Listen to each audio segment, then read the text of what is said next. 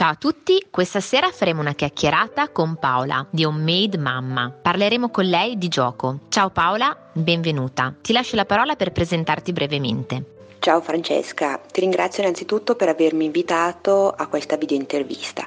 Mi chiamo Paola, vivo a Zurigo da ormai 7 anni, sono pedagogista ed insegno italiano a stranieri e a bambini italiani espatriati qua a Zurigo. Ormai 10 anni fa ho creato il sito Homemademamma in cui metto a disposizione materiale didattico che creo per i miei studenti e per i corsi di formazione di insegnanti e genitori. Tutti i materiali sono pensati per attività da svolgere nella scuola d'infanzia e nella scuola primaria.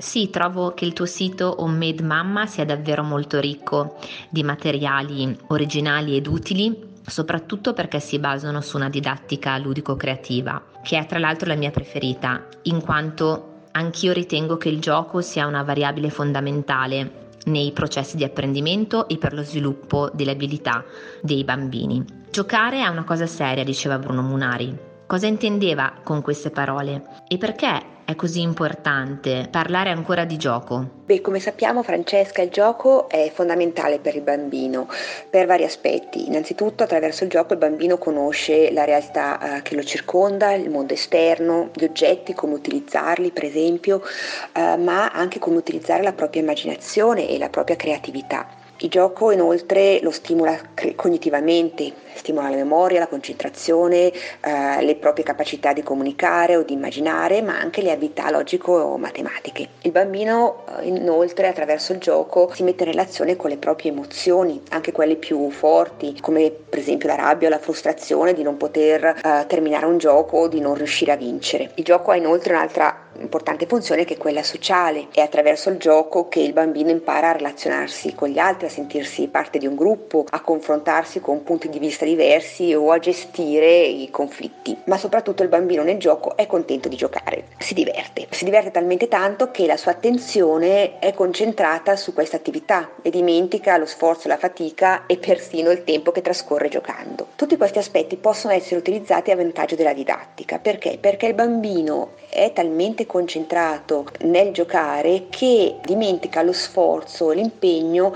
per esempio per dover studiare un determinato argomento o doverlo ripetere o doverlo memorizzare. Quindi è attraverso il gioco che il bambino può apprendere determinate conoscenze non sentendo quello sforzo eccessivo che invece sentirebbe utilizzando un'attività di apprendimento normale. Quindi il gioco può essere utilizzato in maniera vantaggiosa all'interno della normale attività didattica. Grazie mille. Ci potresti raccontare o suggerire qualche gioco che hai già sperimentato durante l'attività didattica per, ad esempio, sviluppare le abilità linguistiche? Certamente, durante le lezioni che svolgo con i bambini madrelingua italiani qui a Zurigo, oltre alla normale attività didattica e all'utilizzo dei libri di testo, propongo spesso dei giochi didattici, sia da svolgere in gruppo sia da svolgere singolarmente. Tra i preferiti ci sono sicuramente i giochi dell'oca grammaticali, che utilizzo per esempio per ripassare i tempi verbali o l'ortografia. Nelle caselle invece dei numeri si trovano per esempio 2 parole, una scritta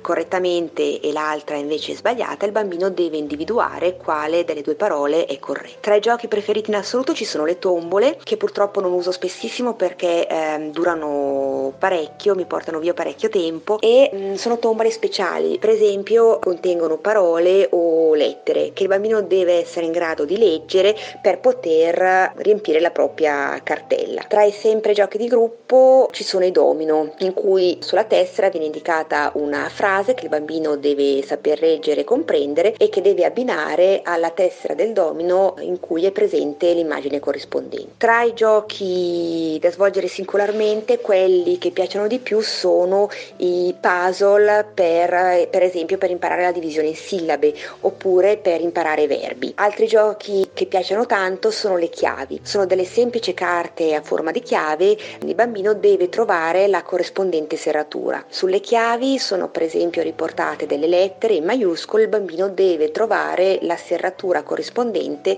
in cui viene indicata la lettera minuscola. Questi giochi hanno il vantaggio di essere autocorrettivi. Il bambino già nello svolgimento capisce se ha sbagliato o se ha dato la risposta corretta, e questa è una cosa che trovo molto utile. Ci sono veramente veramente tantissimi giochi che propongo durante le lezioni, questi sono quelli più gettonati. Sembrano davvero divertenti e soprattutto funzionali all'apprendimento, quindi consiglio a tutti di andarli a scaricare dal tuo sito. Per quanto riguarda invece i giochi per sviluppare le abilità logico-matematiche, quali sono quelli nei quali i bambini ti sembrano più coinvolti e che ci consigli? Tra i giochi matematici che piacciono di più ci sono sicuramente i mandala delle tabelline che vengono utilizzati tantissimo qui a Zurigo e sono praticamente dei mandali che vengono costruiti in base alla sequenza data da una tabellina. Altri giochi che piacciono tanto sono i disegni nascosti, ovvero un tabellone pieno di numeri che deve essere colorato in base a una leggenda che contiene delle operazioni. La difficoltà qua sta sia nello svolgere le operazioni sia nel trovare il risultato corrispondente all'interno del tabellone. Altri giochi che piacciono tanto sono i percorsi matematici in cui bisogna seguire una strada di operazioni fino ad arrivare al risultato finale. I puzzle sono altri giochi che vengono utilizzati tantissimo e che mi richiedono, e vi sono varie versioni sia per quanto riguarda per esempio le sequenze numeriche o anche per imparare a ripassare le tabelline. Sempre giochi molto richiesti sono le tombole. Utilizzo spesso le tombole delle moltiplicazioni per ripassare le tabelline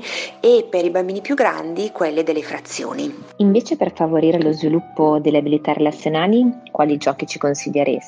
Sicuramente i giochi di gruppo, i giochi a squadre da svolgere durante le normali attività motorie, ma anche all'interno della classe attraverso giochi da tavolo, per esempio. Io utilizzo spesso, per esempio, Tabù, che unisce le abilità linguistiche e comunicative anche alle abilità relazionali. Altre attività che mi piace svolgere sono alimentare delle storie tutti insieme. Io utilizzo le famose carte di Propo oppure delle storie che si possono trovare tranquillamente online oppure acquistare. Un'attività veramente molto utile che qui a Zurigo nella scuola viene utilizzata tantissimo è il circle time. Qui viene usato già dalla scuola d'infanzia e fino alla terza classe della primaria viene svolto ogni giorno e dalla quarta in avanti almeno 2 volte a settimana. Tutte le attività di cooperazione sono attività che aiutano lo sviluppo delle abilità relazionali. Naturalmente ci sono a vari livelli, quello base è quello in cui l'insegnante assegna un compito,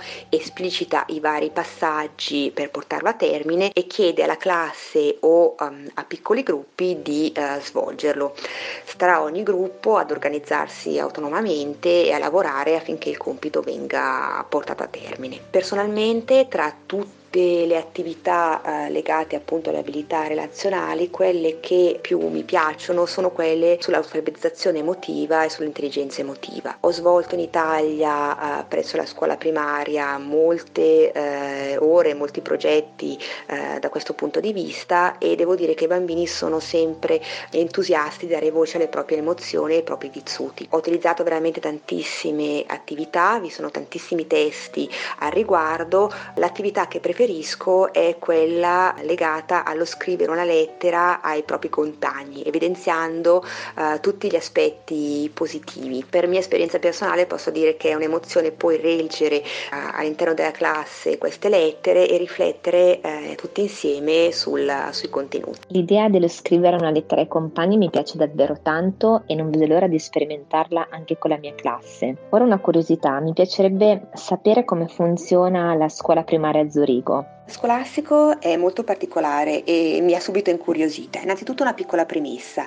La scuola d'infanzia dura 2 anni ed è obbligatoria, mentre la scuola primaria dura 6 anni, va dalla prima alla sesta e inizia a 7 anni. Solo negli ultimi anni c'è una tendenza a iniziare la scuola a 6 anni. I programmi sono uguali per tutte le scuole, ma ogni scuola è autonoma nel scegliere l'organizzazione e la didattica. Le ore naturalmente si svolgono al mattino con rientri pomeridiani. Per le prime classi sono pochi rientri fino ad arrivare in sesta in cui i rientri sono tutti i giorni tranne il mercoledì pomeriggio. Le classi possono essere omogenee e eterogenee, ma non dipende dal numero di iscritti. Mio figlio frequenta una scuola con classi eterogenee. Nel suo caso i blocchi di classe sono 2. Ci sono classi che vanno dalla prima alla terza e classi che vanno dalla quarta alla sesta.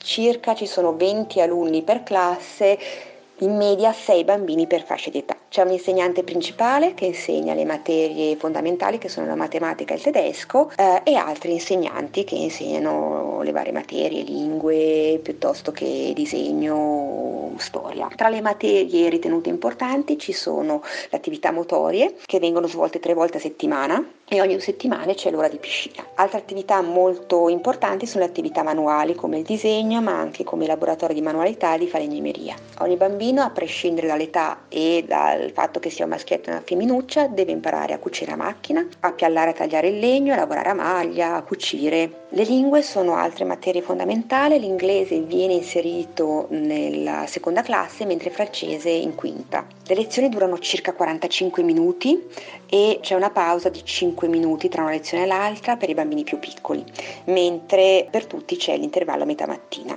Una curiosità è che sono i bambini a cambiare l'aula quando cambiano materia e non sono gli insegnanti. I voti iniziano dalla classe seconda. È una scuola fondamentalmente senza zaino, ovvero i libri e i quaderni rimangono in classe. I compiti vengono svolti di solito attraverso schede. Non ci sono compiti nei fine settimana e la quantità settimanale è veramente minima, c'è un foglio o massimo 2 fogli al giorno. Tutti i materiali e compiti, sia quelli a scuola che quelli a casa, sono personalizzati. Oltre a non avere i libri, non hanno nemmeno diario, ovvero l'insegnante consegna a ogni bambino un piano settimanale, uno per quanto riguarda le attività da svolgere in classe e uno per quanto riguarda le attività da svolgere a casa. I bambini devono organizzarsi autonomamente per svolgere i compiti. Loro sanno che entro il venerdì tutti i piani devono essere terminati. L'organizzazione dell'aula dipende dall'insegnante, di solito i banchi sono a gruppi di 4, mentre